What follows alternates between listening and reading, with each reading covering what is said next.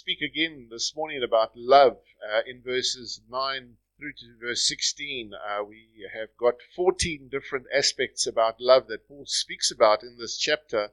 The last time I spoke, we dealt with that love is sincere, love is discerning, love is that of tender affection, love shows honor, love is enthusiastic, it's full of zeal, it's fervent in the spirit. It rejoices in hope, and it's patient in tribulation.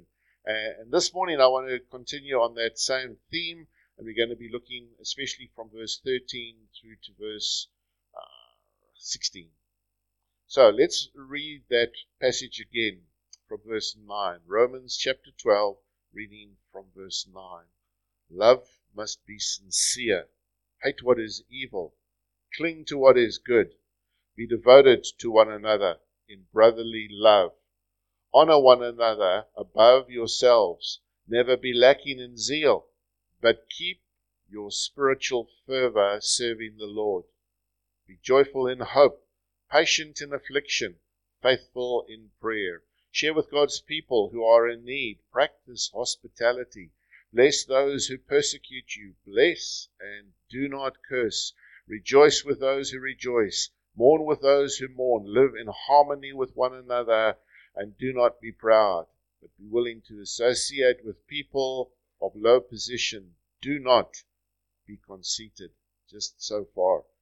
I came across a few lovely lines that children filled in about love, and I just want to quickly read those to you. Quite amusing. Billy, aged 5, says, when somebody loves you, the way they say your name is different. You just know your name is safe in their mouth. Danny, age 7, says, love is when mommy makes coffee for my daddy, and she takes a sip before giving it to him, just to make sure that the taste is okay. Emily, aged 8, love is when you kiss all the time.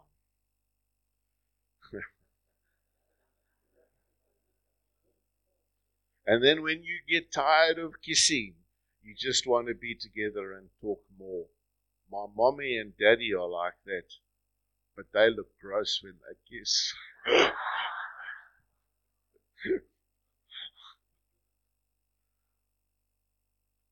Cindy, aged 8. During my piano recital, I was on stage and I was scared. I looked at all the people watching me and I saw my daddy waving and smiling. He was the only one doing that, and I wasn't scared anymore. And then Chris, aged 7, says, love is when mommy and sees daddy smelly and sweaty and still says that he's handsomer than Brad Pitt. And then the last one, Jessica, aged 8. You really shouldn't say I love you unless you mean it. But if you mean it, you should say it a lot because people forget. So we need to say, I love you often. We need to say that to our wives. We need to say that to our husbands. But the first verse that I want to deal with here is that love must be generous. Must contribute to the needs of the saints. Contribute to the needs of the saints. Contribute comes from the same word as koinonia, which means fellowship. Dealing with and sharing with the hurts and the heartaches of others. On another level, it deals with our checkbooks as well as our bank balance. You know, does your contribution to the work of the kingdom of God, does it come off the top or does it come off the bottom? It says here, contributing to the needs of the saints. When people who belong to God are in need. You know, when you have to describe a Christian, do you describe him as a person who is generous? I would love to say that when you speak to somebody, when you see somebody, that's a generous man. He has a heart of compassion. He has a sacrificial heart. A little survey was done, and American Christians are only giving a small percentage to the work of the Lord. American Christians, okay, so it's 2.4% are giving to the work of the Lord on an average, which is which is a lot less in this nicer, we're going into a little bit of economic decline, but in this better economic climate than it was in the Depression. Christians during the Great Depression gave a lot more than what they're giving now. But stewardship and generosity is not only about money. It's about a lot of other things. We shouldn't aim to be less stingy than our neighbor. We're not called to live a little bit better than Scrooge down the road. We're not called to live a life that is debt-free. We're not called to live life like anybody else. We are called to live life like Jesus. And he was a man who gave so much of himself. Gave all. Winston Churchill said this: we make a living by what we get. We make a life by what we give. How generous are you? Generosity is much more than giving wealth. It includes being generous in our attitudes, in our emotions, in our thoughts, our ideas, our time, our talents, and our treasures as well. And generosity doesn't come naturally to most of us. Life says, get all you can all you get, and sit on the can. Some even consider generosity as a supernatural way of life. See, it's much more than just one event, or even two events. Generosity is a lifestyle. We need to realize how much God has given to us. For those of us sitting here, we come from a certain demographic in society, and we're privileged. We're in the up 2-3% of the world's population. Some of us drive 2 vehicles. You can only drive one at a time, but we have 2 vehicles parked in our garage. And we own our own homes, or else we're renting a nice home in this lovely suburb of Somerset West, Strand, Gordons Bay. We're privileged. And God has given us so much. He gives us homes. He gives us food. He gives us families that love us and care for us. So much. And when we consider how much God has given to us, the only thing that is left in our heart is to give out to others in extravagant generosity. And when we realize that, I think that we will see a greater level of commitment and volunteerism in the life and the work of the church. We'll see our finances going up.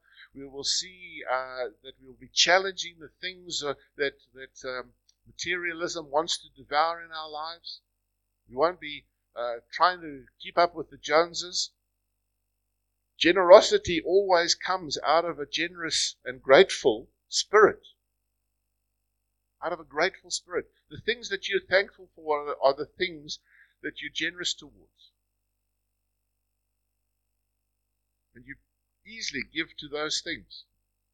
Generosity is never a guessing game. Have you ever been at a table and there's 12 people around and they munching as much food as they can get, and you think, oh, when that bill comes, who's paying?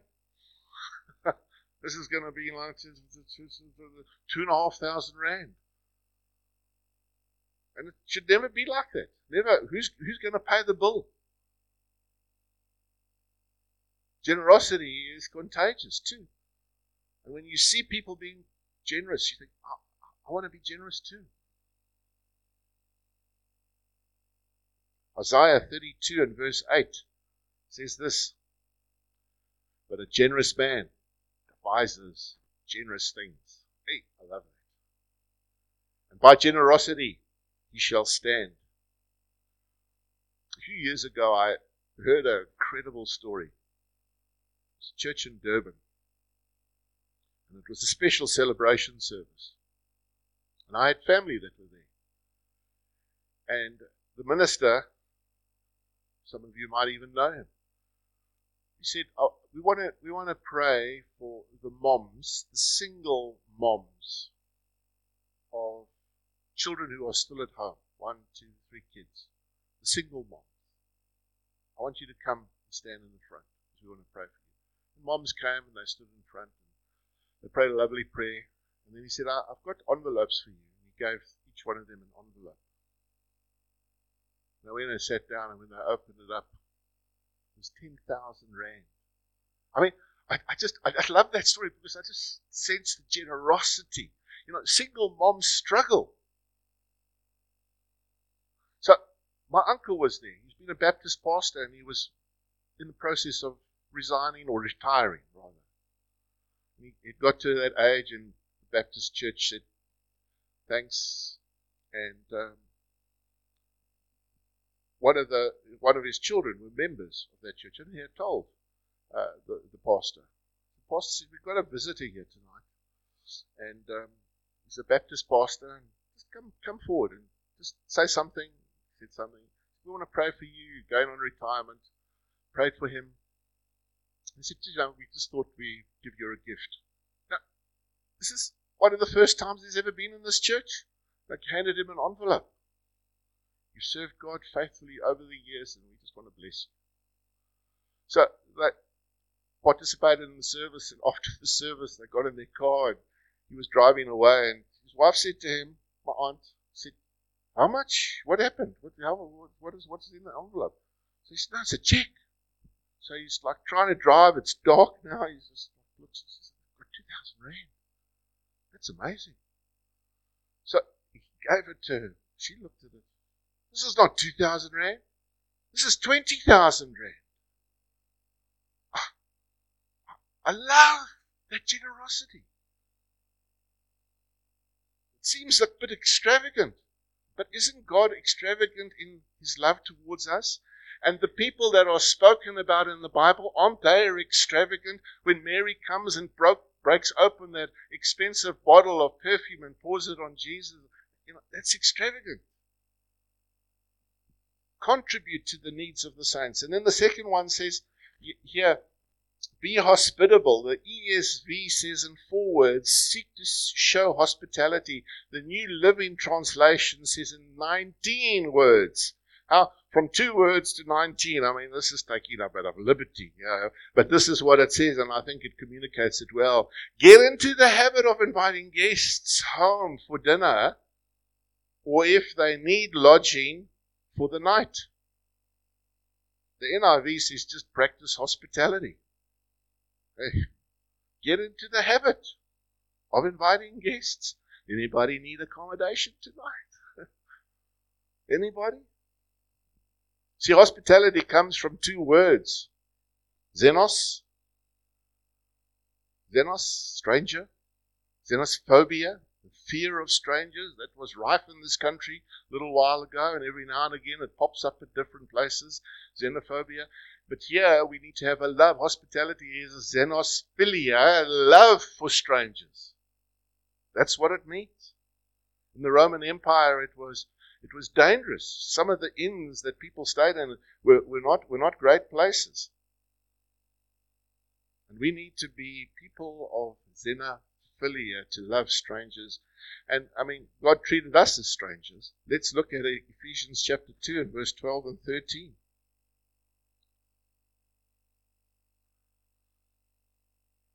This is what it says.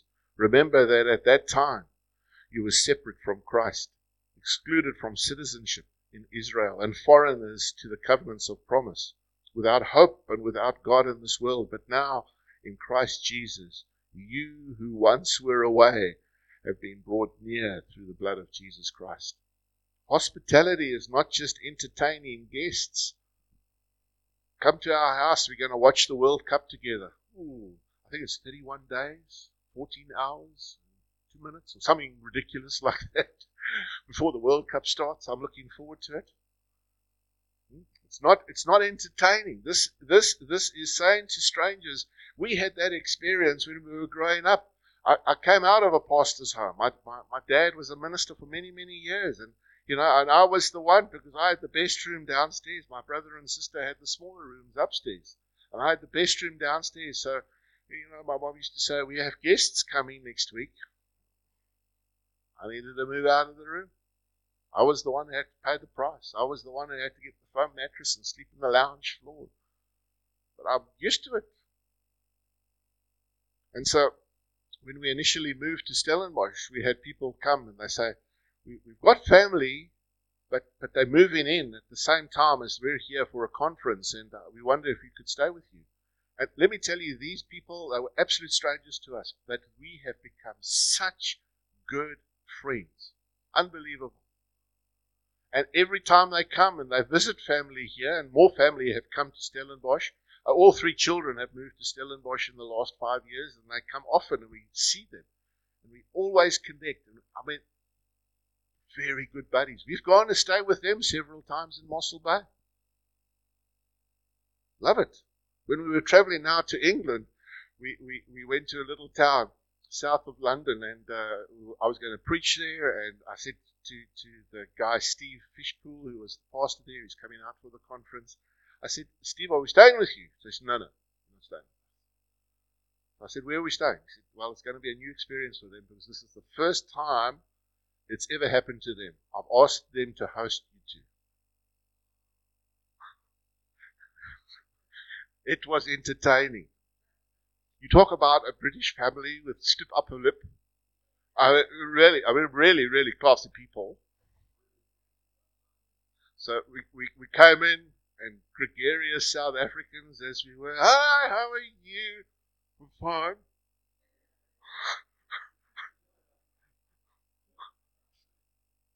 Rigid. But as we spoke and as we shared, slowly but surely, when we left the next day after the service, she came up to us, bye-bye, and gave us a great big hug. I think it was such an experience for her, you know. These people are actually quite friendly. These people are actually quite nice. I hope they thought that we were quite nice. But it was an experience. And I mean, I think that we do something when we invite strangers into our home. You remember in Matthew 26 and verse 18, Jesus, just before going to Jerusalem, said to his disciples, go into the city to a certain man and say to him, the teacher says, my time is at hand, and I will keep the Passover at your house with my disciples. I'm coming to your house with my disciples. I mean, to entertain Jesus just before his crucifixion, I don't think he probably realized and knew who this person was. Maybe he knew Jesus, of Jesus, but not the importance of Jesus. But afterwards, can you imagine? Jesus comes to his house. Things unfold. The Christian faith bursts out across the world. And he begins to realize, this Jesus is the King of Kings and Lord of Lords, and he was in my house. But listen to what Matthew 25 and verse 40 says.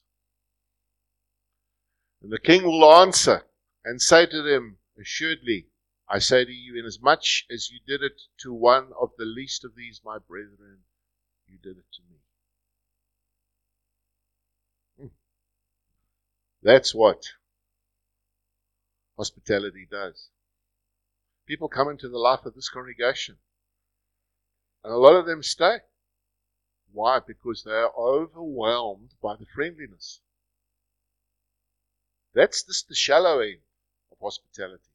That's just the shallow end of evangelism, as we draw people in and we show friendliness to people. See, hospitality is contagious. And when people experience hospitality at a very minor level of greeting at the door, they will between 8 and 15 times tell other people about that. When they've come and eaten at your house, 8 to 15 times, they will tell people. Eat together. Be together. Fellowship together. But practice hospitality. That's what the Bible says. The third one is, bless those who persecute you. Bless and do not curse them. Inserted into every word there is kindness. Bless those who persecute you. That's tough. That's tough. They're antagonistic towards you. I would like to give them a curse back. Don't you start with me. I'm a big dude. I'm an ex-policeman. Don't you come sooking trouble with me. But our job is to bless. Listen to what the second half. Bless and do not curse them. You know, every now and again we feel like we've been mistreated. That's okay. You know, if you're big and ugly enough, you can handle it. But if you feel that your wife, your family, your friends are being mistreated, then you get serious. But it says, bless. Do not curse. Bless. It's not being stoic and practicing sub-vocal cursing.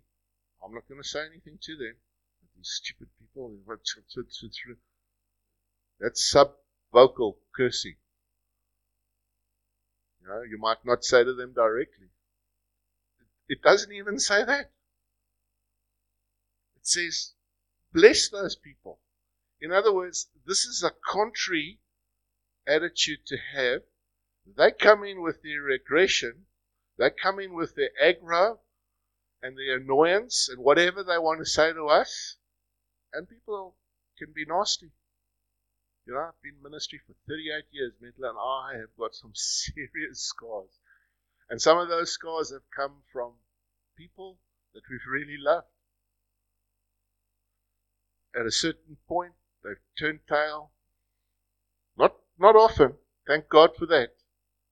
But boy, oh boy, we've had those. We have to bless. How do we bless somebody who's cursing us?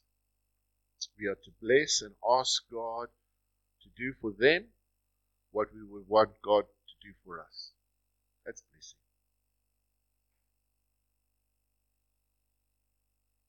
To do for them what we want God to do for us. The interesting thing is that when God gives you an enemy, it's for a reason. Richard, really? Do you know what you're saying right now? It's for a reason. It's to keep us humble. It's to keep us on our knees. That God is our source. God ultimately is our friend, and we can go to Him at any time, at all times. You remember that verse in the book of Genesis, in Genesis chapter 50 and verse 20. Joseph was hated by his brothers. They wanted to kill him. One of the brothers said, let's not kill him, let's just put him down a well. He can swim or die down there of thirst and hunger. And so they put him down the well, and here come some Ishmaelite slave traders, which says to me that God is engineering the situation anyway. I mean, in the middle of the desert, some slave traders are coming past just as they're lowering him down into the well. Okay, no, let's sell him. We can make some bucks here. Sell him. God is engineering this whole thing, and years later, here stands Joseph, second in charge of Egypt, running the show, and here are his brothers. Can you imagine? He could have just said, revenge is sweet. But he didn't. You meant it for evil. You meant it for evil.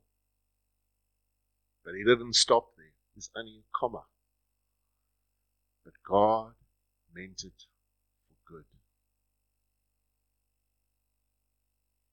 God means it for good.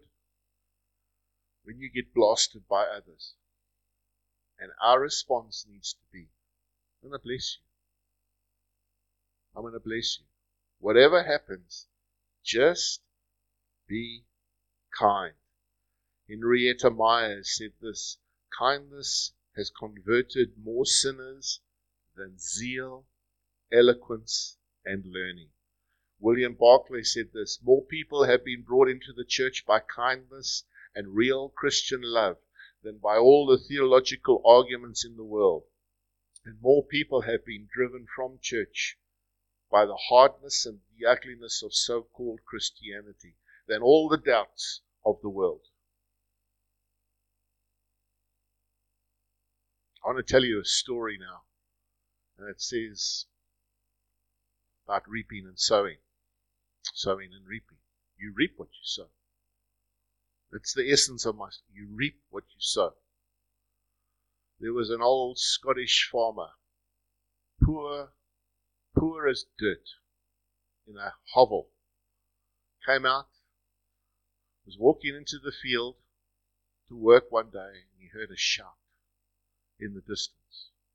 He dropped his tools and he ran over the hill, and he saw a boy who had walked into some soft mud bog and was up to his waist. He was stuck. He couldn't move. He was shouting, "Help, help, help."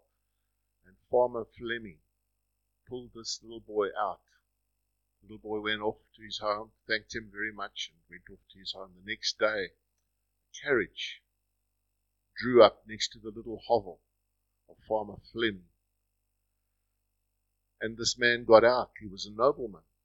And he said, "Can I pay you? You saved my son's life." And Farmer Fleming said, No. Don't worry about it. It's okay. And as they were talking, young Fleming came to the door. The son of Farmer Fleming. And this nobleman said, "I take it you don't want any gift from me, but can we pay for your boy's education?" And he said, "Yes, that's fine." This young boy went on to complete his education, and he studied at St. Mary's Hospital Medical School in London. He was known as the noted Sir Alexander Fleming, the discoverer of penicillin. Years later, the nobleman's son got pneumonia. What saved him? Penicillin. What was the nobleman's name? Sir Randolph Churchill. What was his son's name? Winston Churchill. One of the leading figures in the last century. You reap what you sow. So I'm saying to you, sow kindness. Sow kindness all the time. When last did you get a blanket on a cold winter's night when you're watching TV for your wife? When last did you prepare supper for somebody? Coffee for somebody? If all your kind deeds you got 10 cents for, and all the unkind things that you did and said, you had to give 5 cents away. See, there's not an equal thing here. Would you be bankrupt? Some people would.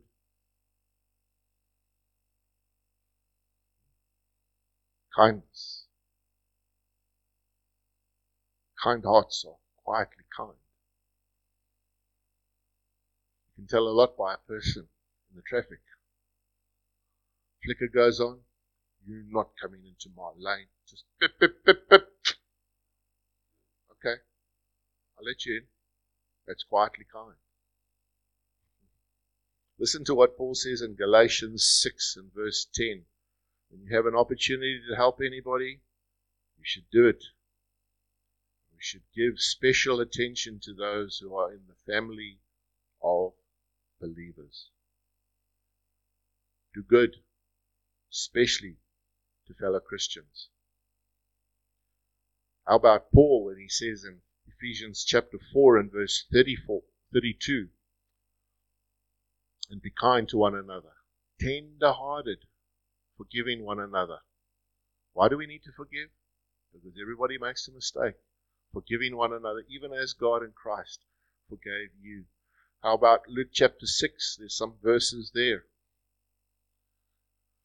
But I say to you, love your enemies. Do good to those who hate you. Bless and do not bless those who curse you, and pray for those who spitefully use you. There, Paul is just really repeating the words of Jesus. Verse 29. Sorry, 32. Verse 32. But if you love those who love you, what credit is that to you? For even sinners love those who love them. And verse 35 and 36. But love your enemies. Do good and lend, hoping for nothing in return, and your reward will be great. And you will be sons of the Most High, for He is kind to the unthankful and evil. Therefore be merciful, just as your Father also is merciful. When I was younger, I admired clever people. Now that I'm older, 61 yesterday. Now that I'm older, you don't have to clap. Don't have to clap. You can give me Lindt chocolate, but don't clap for me. Now that I'm older, I admire kind people. There are three things in life that are important, and the first is to be kind. The second is to be kind. The third is to be kind. Fourth one. Quickly now. Love must show sympathy. Rejoice with those who rejoice and weep with those who weep. You know, love gets involved. Love gets its hands dirty. It's not stoically standing on the side and, bless you, brother. It's getting involved. Weeping with those who weep and laughing with those who laugh. Eugene Peterson says in his translation of the Message, laugh with your happy friends when they're happy, shed tears when they're down. And it speaks about the extremes of life here. When you're on top of the world, rejoice with those people. When you're down in the pit, cry with those people. Sometimes I think, which is harder, crying or rejoicing? Sometimes I think rejoicing is the tough one. Rejoicing, rejoicing with those who did well in the exams and you didn't do so good. When somebody else has a birthday and gets some nice presents. When somebody else gets a promotion. Or has a baby. Or graduates. Or you're watching your son or grandson score a try at the school. The thing for us is to never be a party pooper, a negative Nelly, or a sulking Sam. They don't deserve it. To be able to rejoice, seriously rejoice with those people. And when they're sad, is to cry with them. Like a little boy who got up onto an old man's lap and said, gave him a hug. He just lost his wife. And Mom said, what are you doing? I'm just helping Uncle Sam to cry. Let's do that. And sometimes the best thing, Carl can verify this. Sometimes I can say a whole lot of things, and sometimes this Christianese, somebody's hurting, somebody's lost a family member. You're just there. You don't want to. This is the time that God called a person. He's planted a flower in heaven and some nonsense like that. But just to sit there and to cry with the person. That's what the Bible is asking us to do. It's about friendship. Number 5, love must be in harmony. Live in harmony with one another. The Greek here says, think of the same things towards each other. Just be in harmony. You think harmony is like, one of the privileges that we had just recently was to go to Cambridge. And Cambridge and Oxford always have this competition of this boat race that they have every year on the Thames River. And, you see those guys, they've trained so well and they row. All of them, and everything is in unison. That could be harmony. But really, harmony really is when you harmonize. Different instruments are taking place. They are very different. And they are harmonizing. They're using different keys, but they are harmonizing together. And we are all different here. We come different ages, different backgrounds, different gifts. And we need to harmonize and work together. But we need to do that. You see, if you're not helping row the boat, you're rocking the boat. And we need to really help harmonize. But every now and again, you got a guy, a girl, doesn't necessarily need to be a he, it can be a she as well, who is a disruptor in a church. You know, I want to just say to you, the person, been here for 38 years, the person who is the biggest disruptor in the church is the unteachable one. He's got all the answers. He's walked with the Lord all the years, come out of different backgrounds. I know my Bible. Unteachable. That person is the most dangerous person in the church. Got it together because they're unteachable. Unteachable. That smart guy. He's got all the answers. You see, first of all, he's gospel eclipsing. When Jesus said, go into all the world and make disciples. Making disciples is one who is under discipline, somebody who is constantly learning. And no matter what age you're in, I came into Josh Chen, I had 20-something years of ministry. I came into Josh Chen and I was serving under guys who had not even been in ministry for more than a year. Man, I had to do such recalibration. And God spoke to me about my unteachable heart. And I was causing ripples. Richard, you need to be teachable. You need to realign. You're coming into a different strain. You're coming into a different stream. You need to learn. And so when we are unteachable, we have this thing, I don't need to learn anymore. But a disciple always learns. He's a person who's critical. James chapter 1 and verse 19 and 20 tells us, let every person be quick to hear and slow to speak. Let every man be swift to hear, slow to speak, and slow to wrath. For the wrath of man does not produce the righteousness of God. And we can be critical, slow to speak. We're so full on into our opinions. You know, what are they doing? You know, this is my opinion. This is what they should be doing. And he's divisive. Titus chapter 3 and verse 10. Reject a divisive man after the first and second admonition.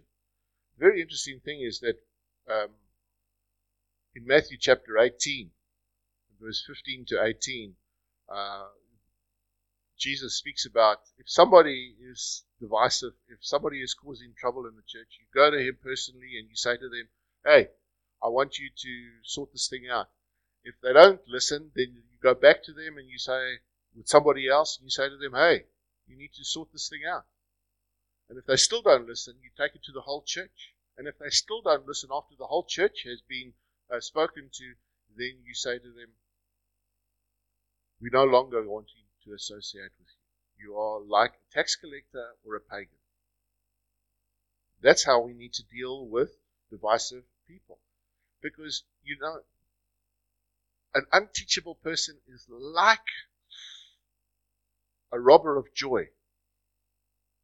Just put up Hebrews 13 and verse 17. Remember those who rule over you and who have spoken the word of God to you, those whose faith follow, considering the outcome of conduct. It's the wrong one. So it's 17, I'm sorry. It's verse 17, I think. Obey your leaders and submit to them. There we go. For they are keeping watch over your souls as those who have to give an account. Let them do this with joy. Let them do this with joy and not with groaning. Some members, nobody here, really, nobody here. Some members, I look at them and oh God. Yeah, it's not joy. It's not joy. And it's a terrible thing to serve the family of God with just no joy. But the Bible says, guys, Fill your leaders with joy. Fill your leaders with joy. So, I'm going to push on now. Number 6, humility. Do not be haughty, but associate with the lowly. Never be conceited. Don't be a snob. Don't be conceited. Don't be wise in your own thinking. Never have a big head. Make real friends, even with poor, lowly people. Jesus was never a snob. He sat down with lowly people. He sat down with tax collectors, with prostitutes, with drunkards. He had the harshest words for the Pharisees. He went into widows' homes and robbed them. But he was a friend of sinners. I love this story. D.L. Moody was approached by a man, and he said to D.L. Moody, I am a self-made man. And D.L. Moody said back to him, you have relieved the Almighty of a great responsibility. I love it. And Peter is a guy who tips the scale here. I mean, with his past, he speaks about humility, and he says in 1 Peter chapter 5 and verse 5, and all of you serve each other in humility, for God opposes the proud and favors the humble. So humble yourselves under the mighty power of God. It says humble yourselves. It's your responsibility to keep yourself humble. And if you don't want to do that, others will maybe keep you humble, and you do not want God to keep you humble, because that'll be a very painful experience. Humble yourselves under the mighty power of God, that at the right time He will lift you up in honor. Give all your worries and cares to God, for He cares about you. And then Paul in Philippians 2 and verse 3 to 4, do nothing out of selfish ambition or vain conceit, but in humility consider others better than yourselves. Each of you should look not only to your own interests, but to the interests of others. I think one of the most attractive features in the church, one of the most attractive features, virtues in leadership, is humility. True humility is one who doesn't think meanly of himself, but who doesn't even think of himself at all. That's true humility. I was so hurt by what this person said. Don't even think of yourself at all. Just respond with humility. Rick Warren said, humility is not denying your strengths. Humility is being honest with your weaknesses. Love it. So, these 6 features about love. Which one are you going to grab a hold of, pray about, pray into, think about, ponder on this next week? Generous, hospitable, kind, sympathetic, working in unity and harmony, humble. Which one? 3 weeks ago I said, turn to somebody and say to them, which one? Let's do them again. Think of which one to share with somebody next to you. Generous, hospitable, kind, sympathetic, unity, harmony, humility. Which one are you going to pray about this next week? Which one are you actively going to engage with? Have you thought of a person? You know, love is specific. So think of a person that you need to be more humble with.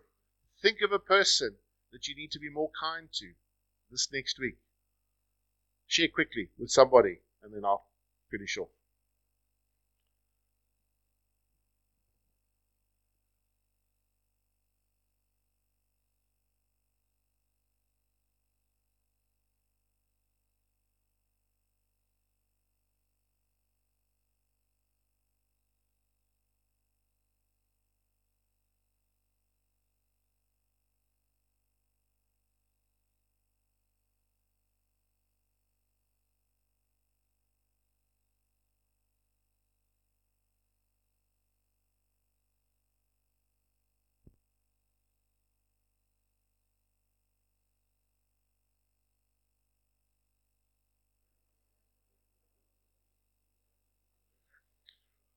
Okay, let's finish off. I just wanted to say One of the things that the world wants outside, as they look into the church, that they don't want good programs. They don't want their kids cared for. They don't want good biblical teaching. What they want is a place where they can be loved and to experience love. Jesus said in John 13 and verse 35, "By this all men will know that you are my disciple, that you love one another." If we truly love one another in accordance with Romans 12, 1 Corinthians 13, let me tell you, the world will sit up and take huge, huge notice of it. 1 Corinthians 13 and verse 7 says this: "Love bears all things, believes all things, hopes all things, endures all things." Let's love one another. Let's pray together.